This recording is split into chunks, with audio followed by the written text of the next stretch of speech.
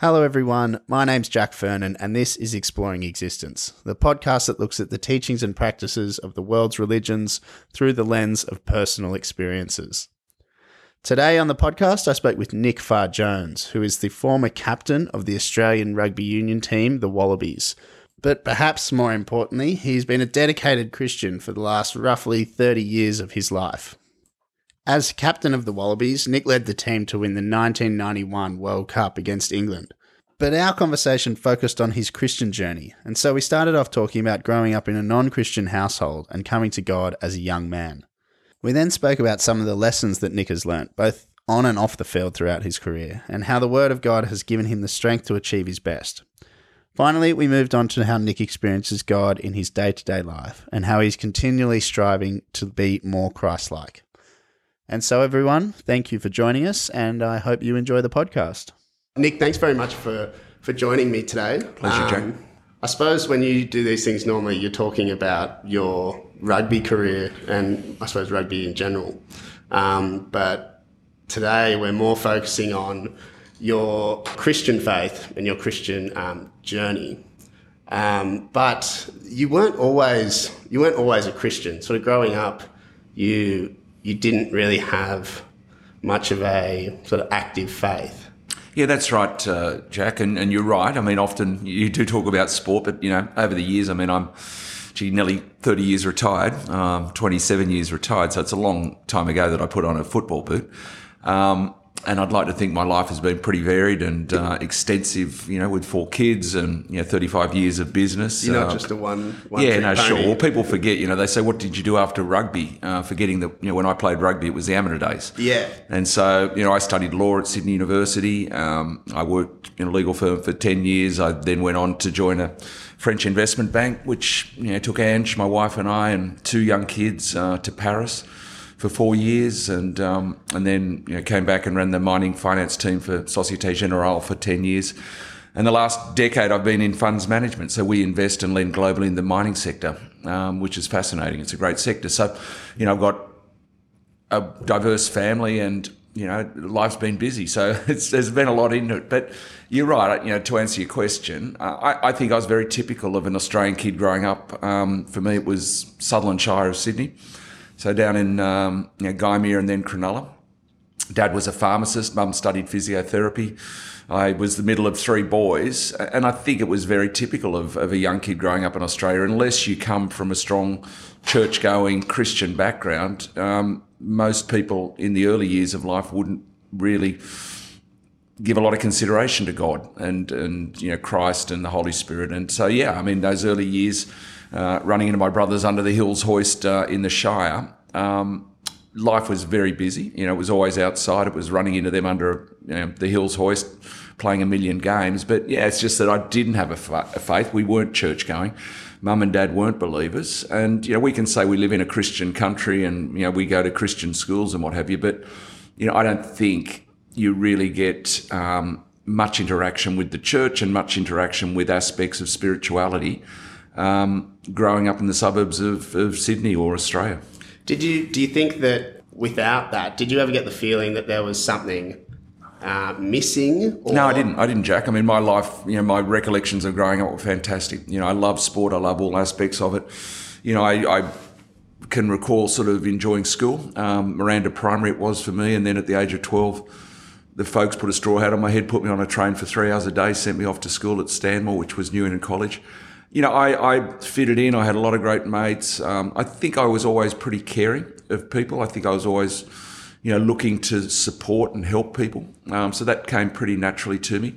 But no, I had a lot of good friends. I came from a fantastic family. Mum and Dad are still with us, not so well. But they're in their mid-80s. They were extremely committed to me and my 2 brothers. I always thank them for giving me the chance to optimise and, squeeze the lemon and get the drops out, whatever I decided to do. And as it turned out, on the sporting field, rugby became something that gave me the passport of the world and gave me the opportunity to play for my country, which I'm forever grateful for. But no, I had wonderful parents who, for me and my 2 brothers, gave us every chance in life. I think I studied pretty hard at school. I loved my sport, as I said. So no, life was great. I was always busy. We didn't have devices back then, so, basically, as I said to you, it was always outside. I didn't sit in front of TV much. But no, I really enjoyed life, and I didn't feel any sort of gaps or any sort of need to search for God. But then again, when I did hear, sort of scriptural messages, I was always attentive. I was always interested. And, I can recall going to Christian studies at Newington and being interested and wanting to talk about spiritual things. But it wasn't until, I was sort of 16 or 17 years of age that I got invited along to a Baptist church by some pretty ladies. So that was the clincher. Yes. And then I kept going. And I met some really nice people and, what we call in the Christian faith, agape love, unconditional love. They reached out to me and supported me. And, my parents found it really strange that I kept on going back every Sunday to the Caringbah Baptist Church on the Kingsway. They found it really peculiar when these people started to come home, who they didn't know, and they were Christian people who were helping me in my early walk. But that's how I really sort of got into a deeper dive into, the truths of the gospel and who Christ was, and the whole concept of the truth of of the Bible, and then as Christians would know, you get moved by the Holy Spirit, and the rest is history, I suppose. Yeah. Was there a time or a particular point where you really felt sort of encapsulated by the message that was being put to you? I can't remember a particular time. I mean, I do remember sort of probably the first time I accepted an altar call or what have you. But no, it was a gradual process. I mean, as they say, it's, of course, nothing is impossible with God, and some people do just go along to one conference, go along to one, sort of listen to one speaker and do receive salvation in that one off. But typically, a Christian's experience is that they get half a dozen, maybe 10 interactions with church, with Christian people, with God, before they put up their hand and say, yep, I got it. I confess with my mouth, I believe with my heart, which is the Bible talks about to receive salvation. And for me, I don't recall any sort of one-off sort of situation, but I do recall, around about the ages of 18, 19, early years of university, being pretty full on in my faith and just having a great desire to share my faith with other people. Was that ever, I suppose, a hindrance for you? Was there ever any sort of backlash to... No, I can't recall it. I mean, people often say, was it difficult being a Christian and, playing rugby or touring? I don't understand that. I mean, yeah. I can't recall ever being embarrassed about my faith. Certainly now at the age of 57, I don't really care what people think of me, and I'm happy, to confess my faith, speak publicly, go publicly in journals, on TV, whatever, expressing my faith. I'm very proud of it. And I think if anything, people should see that as a strength, not a weakness. But no, I can't recall any times of being embarrassed by my faith, any times, in the hustle and bustle of rugby and the busyness of that and touring, that it ever impeded, sort of what I was about and what I did and the way I lived and what have you. I mean, of course, the reason why a guy hung on the cross, over 2,000 years ago is because we bugger up in life. And I'm not perfect. And, one thing you won't read in the Bible is, you're not going to sin again. I mean, that's why the guy hung on a cross, and it's for the forgiveness of sins. And at the end of the day, you don't go out intentionally to sin. But, there were times when, I could have behaved better. There's no doubt about that. I think every Christian would say that. Any honest Christian would say that. But at the age of 57, again, it's been a bit of a roller coaster ride, but I'm pretty proud of, what I've achieved, what God's achieved through me. In being able to touch people, in being able to be a blessing on people, in sort of reaching out to people and sharing my faith. And it's come in all forms. But at the end of the day, as the book of James talks about, it's not just speaking it, it's walking it out. And I can say, and on my wife's behalf, Ange, that we've done okay at walking it out, of being a blessing on other people. Yeah, because it's interesting, you were talking before about sort of coming to that point of salvation. Some people get it from one session at church, some people get it from one preacher, for some people it's 10, 15, 20 times. But that point of salvation is really the first step Absolutely. of the journey. No, I mean, Paul constantly talked about it. The Apostle Paul, who wrote 2/3 of the New Testament, he always talked about, despite the amazing life that he led, and, after his conversion, his dramatic conversion on the road to Damascus, but he never felt that he'd attained it until right at the end, and he was, in his writings in the New Testament, he talked about, geez, it'd be great to leave this world, all the suffering, all the affliction that he sustained in setting up the early church, in writing all the letters and encouraging the early believers. He talked about, it'd be great to go to heaven, but he said, no, I've still got work to do here. I at the age of 57, I'm confident the best years are in front of me. Yeah. I'm really confident because, as you say, Christian journey is a journey. And it's a journey to become more Christ-like. And Paul talked always about that, never being happy with where he was, always wanting to go after more, always wanting to understand more of spiritual things, of getting a closer relationship, of becoming more Christ-like. And he encouraged, all the early churches in his letters to the Ephesians and the Philippians and the Colossians. He would encourage them to get a greater understanding of the depth of God's love. And understanding what that was in their lives. And, to me, it's great just to continue to read the gospel. I mean, I don't know anyone who would say I've got all the truths of the gospel. I've got a great pastor and he constantly says, I'm amazed at what God continues to show me, even though I've read the book of Acts 200 times. How I can still read it and God still reveals truths that I wasn't quite aware of before. And I think that's a fantastic thing, that revelation that comes from maturing as a Christian and the inspiration of the Holy Spirit. Have you found in your sort of going on with that, have you found that there's, what sort of things have you found developing in your understanding of faith through your time growing older and I suppose becoming more wider and having greater experiences? Yeah, look, I think it's trying to make sure in the busyness of life that you always find time. In tithing, which is giving to the church and gifts and what have you, the Bible instructs us to tithe a portion of our income. I think it's really important, and this is where, having this chat, Jack, it gives me a good chance to reflect on sometimes where I'm let myself down, because I can get up and talk in front of people and tell them how important it is to provide time to God and to get into the Word and spend time in meditation and prayer. And yet this week for me, for example, here we are on a Saturday morning. This week for me has been extremely busy and I just haven't been spending that time. And so it's a good opportunity for me to say, I talked about tithing. It's the first fruits of your income.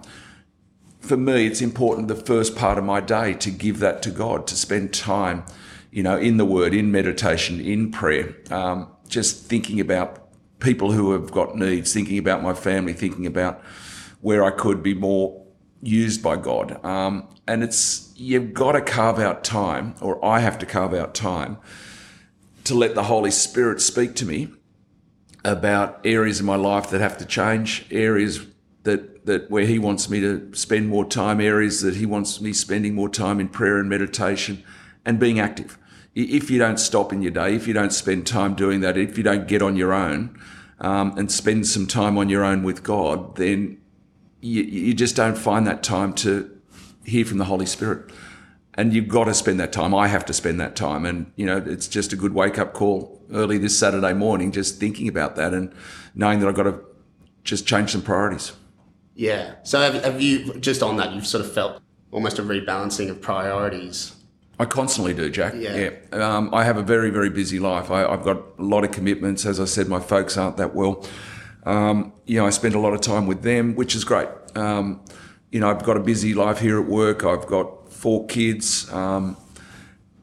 Church is active. I've got a lot of commitments. I chair the board of Stand Tall, a non-for-profit, which my wife co-founded 8 years ago. We're going to have probably 12,000 kids coming to 2 consecutive days at the International Convention Centre in Darling Harbour for our big annual event. There's a lot of work that goes on behind the scenes for that. I'll probably do my 11th annual Sports United lunch where I'll have 400 people again at the International Convention Centre. I'll have a chat with about 7 or 8, sort of very well-known sporting people, and we'll raise a bunch of money for non-for-profits, for very worthy non-for-profits. I've raised over $1 million in the last 10 years. So just organising all that, and then every other request that comes into life. And I'm not saying that I don't like it. I love life. I love being busy, but it just reminds me of the importance of carving out time for the really important things. Going to your rugby career, I suppose we can't really not touch on it. I've always thought, and I'm not sure if you agree with this, that sport can be somewhat of a microcosm of the trials and tribulations of a life more generally. And I suppose in rugby, you can jam 80 years into 80 minutes and see how the game and life progresses. Were there any lessons that you learned from your Christian faith that you were able to take onto the rugby field that you felt made you a better captain because you captained the team, or a better individual player? Yeah, look, I'm not sure about that. I mean, I'd like to think that the Christian faith that I had and the way that then translates into the person you are, the fact that I was extremely hard worker, the fact that I was extremely disciplined, the fact that I didn't want to die wondering how good I could be, that I never felt I'd attained. Yeah. Even when we won the World Cup in 91, I can still remember in that changing room before the celebration started. I mean, we reflected that we hadn't really got it that right in the World Cup. We beat England by, scoring one lousy try and basically defending our line. When you pull on that gold jersey, you want to win in style. 5-6 tries, interchange between forwards and backs, 40, 50 metres out. So even when we'd won the World Cup and got to the top of the Everest of rugby, we were looking forward to 92. South Africa coming onto the world stage for the first time after apartheid. A 3-test series against the All Blacks here in Australia. So what I talked about earlier about, Paul wanting to continue to grow and mature as a Christian, I was very much like that in sport. I never was satisfied individually where I was or collectively where the team was. And I think that was very, very important. So just all that hard work, discipline, continually trying to perfect my performance and, never being satisfied with where I was. I think there was probably a lot of rub-off from my Christian faith.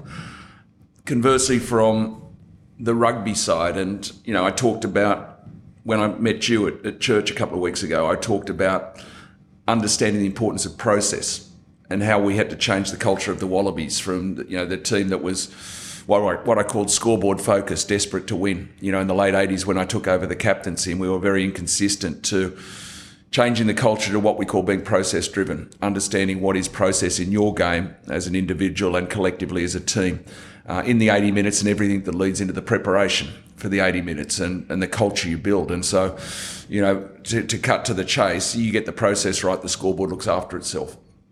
And again, I think in my Christian life, get the process right. What is the process of maturing as a Christian? It's spending a lot of time in the Word. I mean, the Word says faith comes from hearing and hearing and hearing and hearing from the Word. There is a process to growing as a Christian. It's spending time with God. It's spending time in prayer. It's spending time in meditation. It's always remembering to be, thankful for things, thankful for all things. That's a really important thing in a Christian walk. To be praising. I'm not very good at, praising and worshipping. I'm not the world's greatest singer and what have you, but it's important. The Bible says, praise, sing, be thankful to God. And so it's all those things that go into maturing as a Christian. And just like, from a rugby perspective, we became a very consistent team because we understood process. You get the process right. My game, everything that goes into my game as a number 9, as a scrum half, minimise the errors, trust the guys around me to do the same. At the end of 80 minutes, as difficult as it might be when you're playing a World Cup final, but look up and see what the scoreboard tells you. Don't be conscious of it during the game. And we found that we became an extremely consistent team. And so I try and look at my work life. I try and look at my Christian life, understand process. From my work life, for example, it's not trying to be everything to everyone, understanding that I have a particular role to do here at Taurus Funds Management. surround yourself with people who are really good at other stuff. Concentrate on what you're good at. As I say, I call it the finders, minders, binders and grinders. Work out what sort of person you are, do that really well.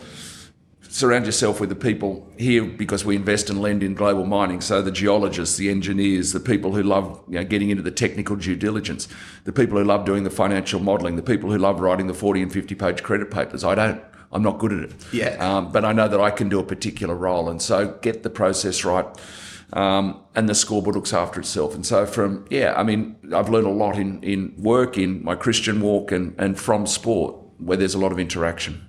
Yeah, and that's not, I suppose, taking care of the process is in itself a process. Sure. You need to work at that. So with the Wallabies, there was that time when you still weren't winning games. There was like we were winning games all the time, but the following week we could be hopeless. We could be great and then hopeless. And that inconsistency, if you're going to be the world's best team or you want to be the world's best scrum half, you just can't have that. Yeah. All the great teams in sport or the great individuals, the reason they're great is because they're consistently good.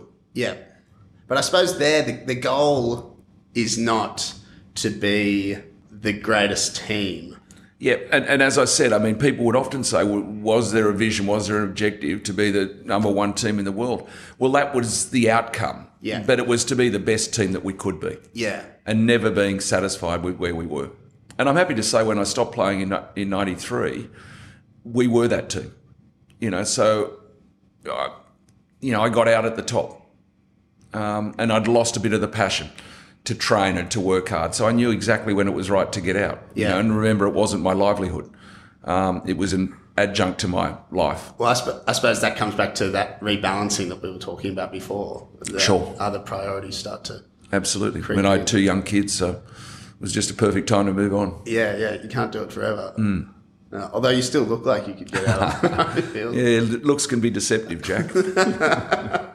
Yeah, and with the process, I suppose in a Christian context, that process is praising God, being kind to one another.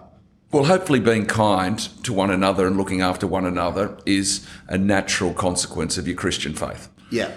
Because what the Bible effectively talks about is it wants Christians to reflect and look like Jesus Christ. That's exactly what it wants people to mature as, such that they'll look like Jesus Christ. Now, what did Jesus Christ do on his 33 years on this earth? Have a look at what he did. He went out and healed everyone he touched. He went out and transformed people's lives. He went out and blessed people. He went out and, basically took 12 guys off the street, away from their fishing nets and what have you, and transformed their lives into people that would set up the early church. It's quite amazing when you look at some of those people, the hacks that he grabbed his disciples and Peter even denied him and said he'd never deny him, but of course denied him, the 3 times, during the crucifixion and what have you. And Peter was absolutely down and out. And yet that man went on, as you can read in the book of Acts, and just did amazing things. And, one day spoke and thousands of people came into the early church, and, his shadow would heal lame people, and that transformation. And so that's what we're supposed to look like. And so I don't get up and think, I hope, of course I do. I want to be a blessing on people, but I don't sort of think, there's going to be 10 people I want to touch. It's just got to be a natural part of your life, that you're out there and you're a blessing on people and that you look after the needy and you've got a heart that is, really caring for people. And as I said, I don't blow the trumpet about it, but I think my wife and I have got a reasonable track record in that regard. Yeah. But as I said, there's much more in front of me. Yeah, the best use. Which I'm excited about. Yeah. There's that one side to being a Christian, which is going out and doing good, preaching God's word. But there's the other side, which is sort of taking solace within God. And in everyone's life, people go through hardships, and you as well. Yeah, no, I had a pretty tough year last year in a number of ways. Yeah. Yeah. How does God come to you, or how do you approach God in some of those situations of hardship that enable you to find that solace and get through? Look, Jack, I think it's probably a difficult question to answer, but I know that there's always mercy and grace and there's always comfort. And that, that even the most difficult things can be turned around for good.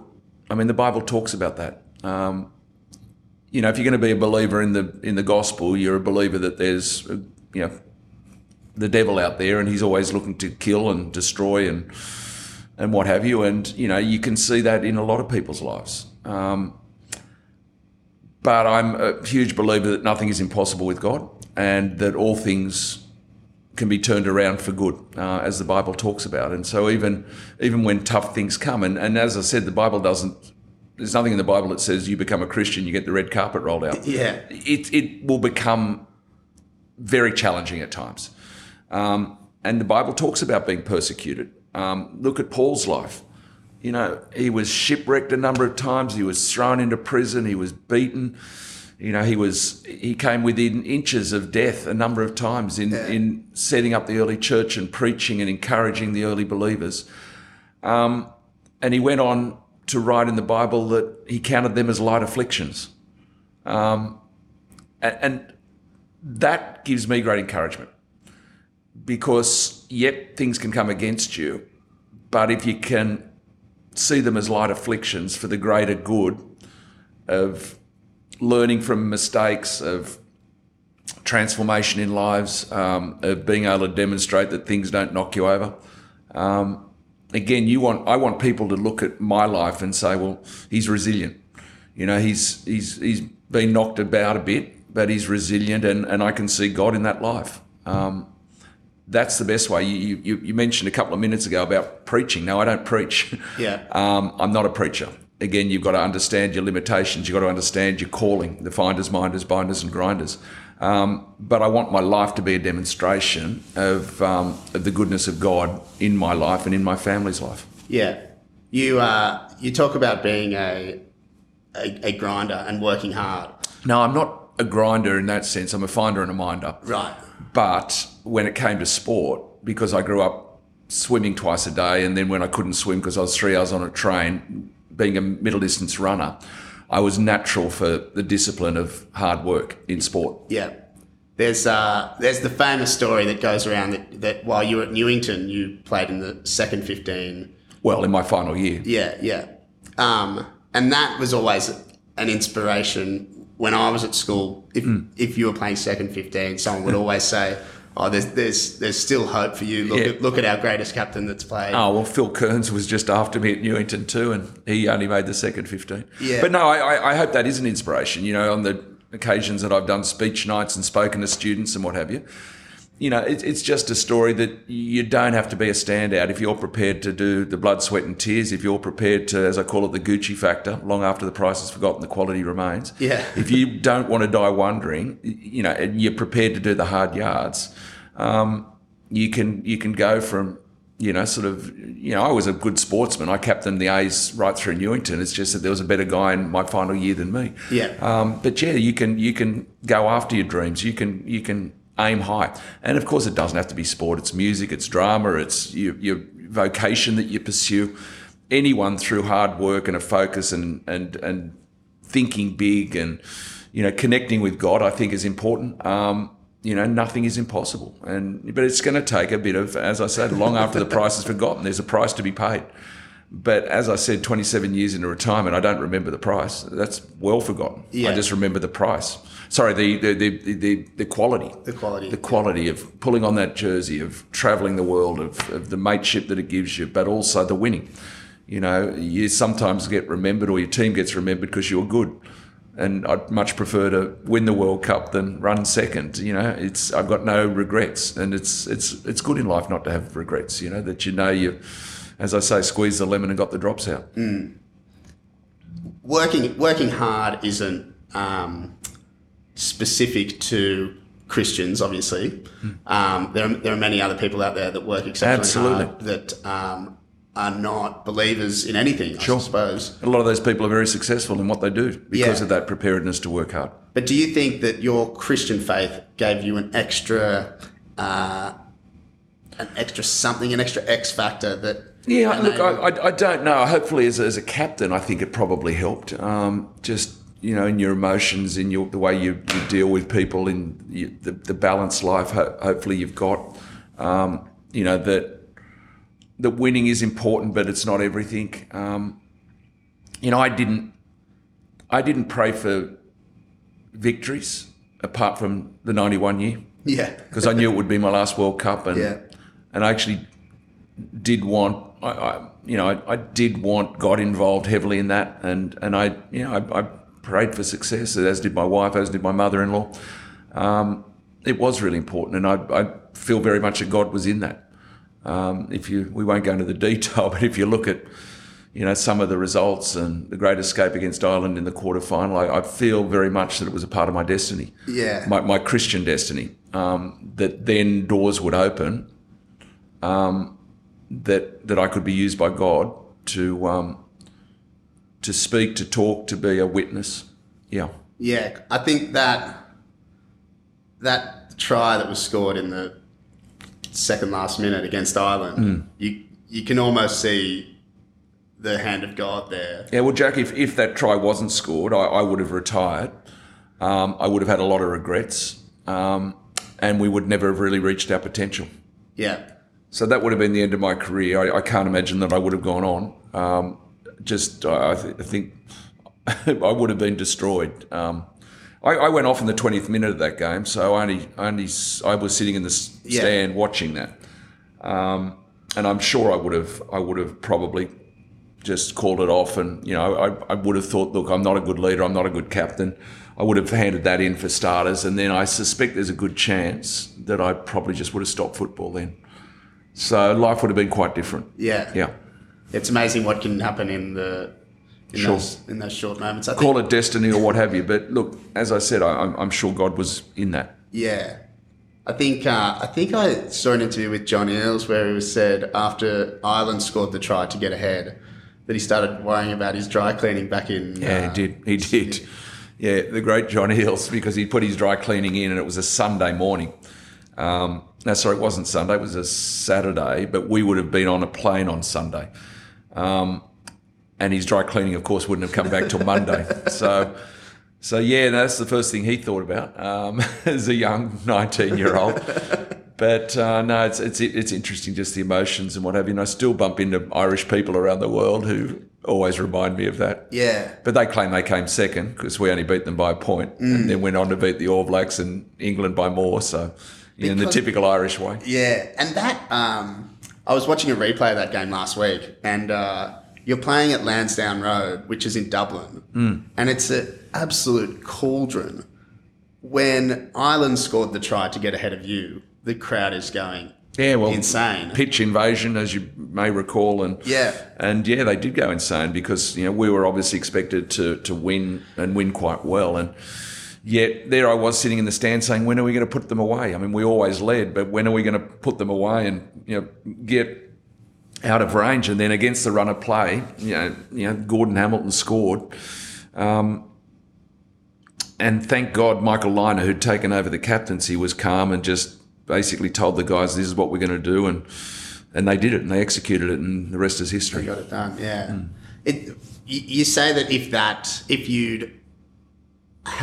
if you'd had lost that game, you would have been destroyed. I suspect so. I think destroyed. I just look, you get one crack at living. And, whilst you can have your ups and downs and turn things around and transform things,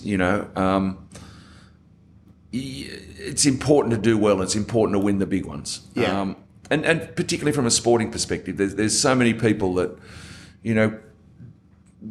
probably go to their sporting grave not having achieved everything that they desired, everything they wanted.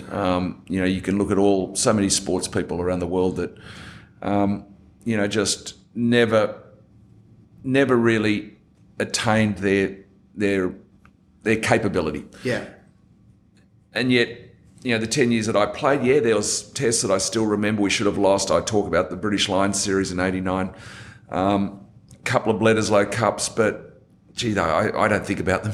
Yeah. Because at the end of the day, the 10 years I played, I generally speaking, was pretty good. And I individually and collectively as a team, we achieved most of what we went after. So, yeah, it's nice. I don't think about it a lot. Of course I don't think about it, but it's just nice to have more W's than L's against the scoreboard. Yeah.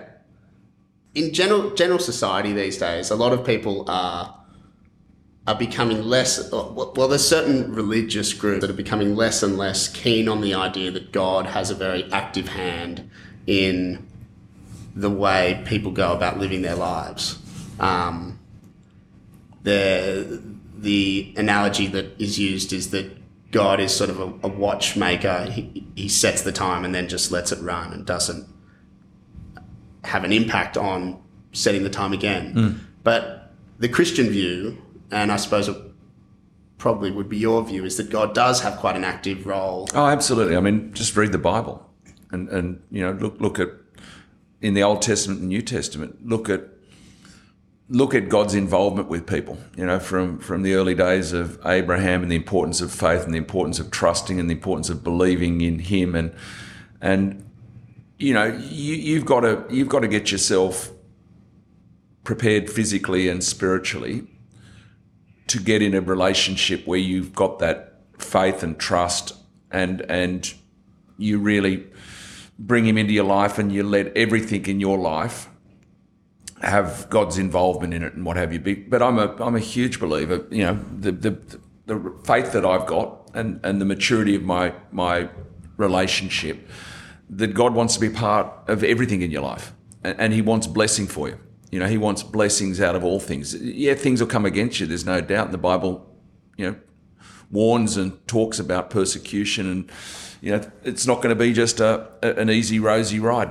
But he is interested in every aspect of your life, and I believe, and my wife and I constantly pray over our household, over our kids, protection, blood of Christ to protect them, bless them, that they'll be able to interact with people and be a blessing on other people. We spend constantly times in prayer and meditation, and, for our country, for our church, for our leaders, because God wants to be, one, involved in your life and involved in the well-being of our country and our towns and our churches. He wants to see things thrive. And, it's really important just to continue to look at the principles of the Bible, because it's easy to get in fear, it's easy to worry, it's easy to get in anxiety. But that's the opposite of faith. And you need faith to God to be activated in your day-to-day walking out. And so it's really important just to, the Bible talks about being strong and courageous. 3 times he told Joshua, because it's going to be a challenge. It's going to be times where it looks like everything's against you. It looks like, to take your people into the promised land, to go after what I've said you've got. It's going to be bloody hard. And life can be bloody hard. And It's very easy to get in fear. It's very easy to get into worry. But again, it's the opposite of faith. And so you've got to put that stuff beside you and trust that God will deliver on his promises. And he promises blessing. And I want to live a blessed life, because if I live a blessed life, I can bless other people. You can't be a giver in life if your pockets are empty. Yeah. And so just understanding the biblical principles that are in particularly the New Testament, and the need to apply those. Again, it's a bit like the process. Get the process right, and the scoreboard will look after itself. But it's not easy, and it can be very challenging at times. Yes. I suppose the flip side to that is the devil that also has an influence. Sure. And it's very... Well, that's where it's really important that you have that discipline of, if the Holy Spirit's telling you something, the Holy Spirit's telling you to carve something out of your life, to change things. And change isn't easy. Believe me, I know it. Yeah. I'm often not that good at it. I'm pretty stubborn. But when the Holy Spirit's telling you to do something, things work out better if you do it. Yeah. Well, I suppose, how do you... This is a tough question for anyone. Yep. But how do you go about discerning what's the voice of the Holy Spirit or what's the voice of... Oh, look, I'm pretty sure that, if I can be listening to my pastor in a Sunday church, I can be reading the Bible, I can be in prayer, And I'm pretty sure that I know when the Holy Spirit's saying, this is for you. Yeah. This message is for you, because you know deep down that there's stuff that, your life could go better. And it might be just, for some people it's, and thankfully I don't suffer from this, but it might be just watching too much damn TV and wasting time and reading crap, rather than spending more time in the Bible, spending more time, in the things that I've talked about, of growing your relationship. I mean, it can be as simple as that. So many of us just get involved in stuff that, it's not going to be fruitful in your life. You get one crack at this. And for me, I that comes pretty naturally. Yeah. I love taking notes in church, and I know when things, go to my heart. And I know that's the Holy Spirit. Yeah. And I know when I wake up early and I'm spending time in prayer and meditation and what have you, and something in the Bible jumps out at me, I mean, that's the Holy Spirit. Just working within you, and you can feel that sort of drive to... Absolutely. Sort of separating the inner wheat from the chaff. Absolutely. And look, everyone should pray that they get that discernment, that God gives them that. I mean, it's important. I mean, the Apostle Paul spoke a lot about it in his letters to the early churches, about hearing from God and hearing from the Holy Spirit, and really getting an understanding of his love and what that involves. So, I don't think it's difficult. Yeah. If you're fair income. Right. Yeah. Yeah. Which I suppose is... That's the important thing. Yeah. Which is hard in of itself. Because, I mean, I think there's a lot of Christians, and it's not a huge criticism, but there's a lot of Christians who, say they're believers, but never really focus on maturing as a Christian, of have a real desire to become more Christ-like. Yeah. Just happy with the status quo. And that's not a real criticism. It's pretty natural, but maybe it does come from, sort of parts of my sporting background where I was always determined to see how good I could be. And it's not that's from a sporting sense. And I don't go after trying to mature as a Christian to put myself on a pedestal. It's just a natural part of my Christian faith. Yeah. And it sounds like also a natural part of your determination to be the best person you can be, rugby player, Christian. Yeah, I mean, I do want, sort of chiseled on my tombstone that, not that he was, Captain Australia, but that he lived a life where he touched a lot of people. Yeah. Yeah. And to kids growing up these days, there is, I suppose, as we were talking about right at the start, it's probably similar to when you were growing up. There seems to be a lack of involvement of young kids, and of people sort of pushing for young kids to get involved in a church and to hear the word of God and feel the Holy Spirit working within them. What would you say to kids 18 and younger? I think it's important to get into church. It's important. I mean, I hear what you say, Jack, and I agree with you to an extent. But if you go to some of the big Pentecostal churches, I mean, they're thriving. Yes, sure. And there's young kids who are just loving it and going out and touching people and bringing people into the church and doing a great job. But it's reaching out to those people. It's when you're younger, you're more likely to be attentive to things of God and spiritual things than when you're older. So it's important that, biblical messages are taught and preached and spoken about. I just spoke recently for, the SRE and the importance of Christian teachings in schools. What's the SRE, sorry? That's special religious education. Right, yeah. So, there's a whole bunch of people that are opposed to that being taught still in schools. Yes. And parents, I think, can opt out, but I just think it's really important in the modern day that we still give every child the chance to hear the gospel and to make an informed decision. Because I suspect in the modern day, a lot of kids don't get that chance. And so I just think it's really important that everyone does get that chance to make a decision, an informed decision on aspects of God. But, it can be challenging. I mean, there's no doubt that there's a lot of in the modern day, you know, with all the social media, that there can be a lot of challenges of people of, you know, stepping out and, you know, expressing their faith openly, particularly younger people.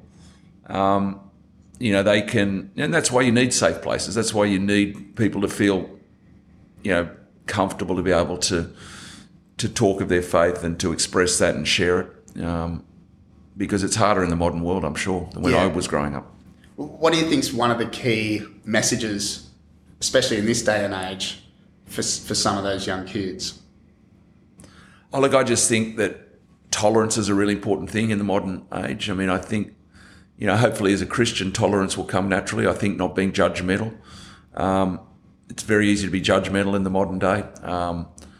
So tolerance and lack of judgment are really important features in young kids that I think we're losing a lot of.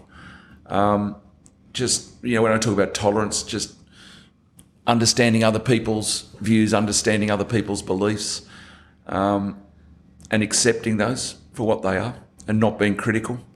That's part of the judgment that I talked about. Being open to things. You know, I say to people who aren't believers, and who are interested in things of potential faith and whether God's real, it's a pretty simple message. I just say, look, just say a small prayer even though you're not sure where it's going. Just challenge God. Genuinely just challenge God that if you're real, reveal yourself to me in small ways. I mean, often that's what I say to people who are not believers but who are interested to know if there could be a God, if there, you know, who was Christ and what have you. I just say, you might be interested to see what happens. If you seriously just say, God, I don't know if you're real, I don't know if you're out there, you certainly haven't been a part of my life, but I want to know if you're real, reveal yourself, come into my life. And I find it amazing if, you know, the number of times that people have come back to me and said, yeah, I did pray that, and it's amazing what happened. The circumstances that happened and the people that I met and who all of a sudden jumped into my life and the need that I had. I mean, to me, it's pretty simple. Don't complicate it. Just ask God if you're real, reveal yourself. Yeah, come to the table. But genuinely say it and then be open to it. Yeah. And I suppose that's one of the big inhibitors these days is there is a general, there's a general skepticism. I mean, people in the modern world, I think people can really, and particularly if you don't come from a Christian or a church background, people can really struggle to, you know, in the busyness of the modern world and, you know, all the fear-mongering that goes on to really understand that there could be a God in all this. And, you know, too often people will say, you know, the old line that, you know, well, why do bad things happen? It's sometimes hard to tell people, well, God's not in that. You know, you've got to remember that the original sin broke the relationship between man and God. Yeah. And so there was a person that was prophesied about 350 times in the Old Testament who actually turned up and fulfilled all those prophecies in every way. And he was God's answer to reconciliation. That God always had a plan for reconciliation. In the Old Testament, you had the Passover, where sin could be passed over.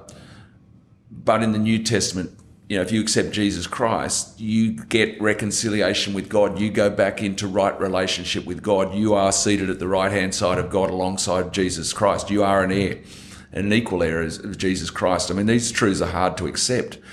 But God always had a plan to restore the relationship that he had before sin came along. To me, it's not hard to see the absolute truth in that, and God's plan through Jesus Christ to give us right relationship with God again, and everything that brings into your life, and how special that is, and how that can be used positively and to live a blessed life and then to be able to bless other people. To me, it's a really simple truth, but that comes from years and years and years of hearing it. You know, I love listening to Christian messages. I love hearing great preachers. I like reading Christian books. I like getting into the Bible. And so that comes from years and years and years of hearing and hearing and hearing the truth of the gospel. And so I get to the stage where, as the Apostle Paul said, I am fully persuaded. Yeah. But him saying that towards the end of his life, it gives you an indication that he wasn't always fully persuaded. But he got to a stage of his relationship with God that he was absolutely 100% fully persuaded about the love of God. And, he lived it out. He walked it out, just like the disciples saw Christ do the amazing, miracles. They witnessed it. They saw it. They saw the way he lived his life. And then they went on to do similar things. And even after then, you get Peter denying. Sure. Which is quite amazing. Yeah. And so it shows that it takes a lot of time. It takes a lot of time. I mean, in that Last Supper, Jesus was explaining the truths that this is it, guys. This is what it's all about. I'm about to be killed for the world, to bring back. I am the ultimate sacrificial lamb. I lived an unblemished life. I didn't sin. But this is what it's all about. He was trying to explain it to them tonight. And then they didn't get it. And they were arguing about who's going to be the greatest in the kingdom and what have you. They just didn't get it. And it wasn't till, and Christ thankfully, told them, go to the upper room, don't leave Jerusalem until the Holy Spirit comes upon you, the day of Pentecost. Yeah. But it was then the power of the Holy Spirit that then transformed their lives and enabled them to go out and do the mighty things in establishing the early church that you read about in the book of Acts. Yeah. And so it is a very difficult road to travel, but you would attest that it is undoubtedly worth it. And I reckon I'm halfway down that road. Yeah, right. Jack. There's a lot of things that have to happen between now and when I exit. And I'm pretty confident that there'll be positive things and that will enable me to mature more. Yeah. Yeah. So I do become fully persuaded. Well, Nick, I'm conscious of the time. And so we might wrap it up there. I think that's Jack. A good place. No, good to meet and good to chat. And Jack, I haven't asked you this, but I'm assuming you're a Christian. You haven't revealed that. I am, yeah. Give me a thumbnail sketch of your journey. So I grew up in a Catholic household. Yeah. And I've always been pretty persuaded, but I think I got to a stage where I was about 14 or 15 where I thought, if I'm going to believe in this, I really better know what it is I'm believing in. Yeah. And so I, at that point, took quite a deep dive into the Bible, into theology. Great. And then at uni, I started to explore some different ideas, but never rejecting where I'd come from. Sure. So always believing in the truth of that sort of Christian background. Yeah. But started looking into Islam and Buddhism and Hinduism and started finding good teachings coming from those. Sure. But now I'm just really into and enjoying going out and talking to people such as yourself. Okay, great. And just hearing their stories. Terrific. Because religion, quote unquote, is only a lived experience of someone. Yep. And the only way to really understand what it is to live a religious life is to talk to people about what that means. Yep. It's got to be shared. Yeah. Yeah. There's stuff that you keep to yourself, you bottle up and what have you, but life's to be shared. Yeah. Yeah. Yeah, so that's what I'm trying Fantastic. to do. Well, it's great to catch up, Jack, and nice to talk, and we'll stay in touch. Yeah. Thank you very much, Nick. Pleasure.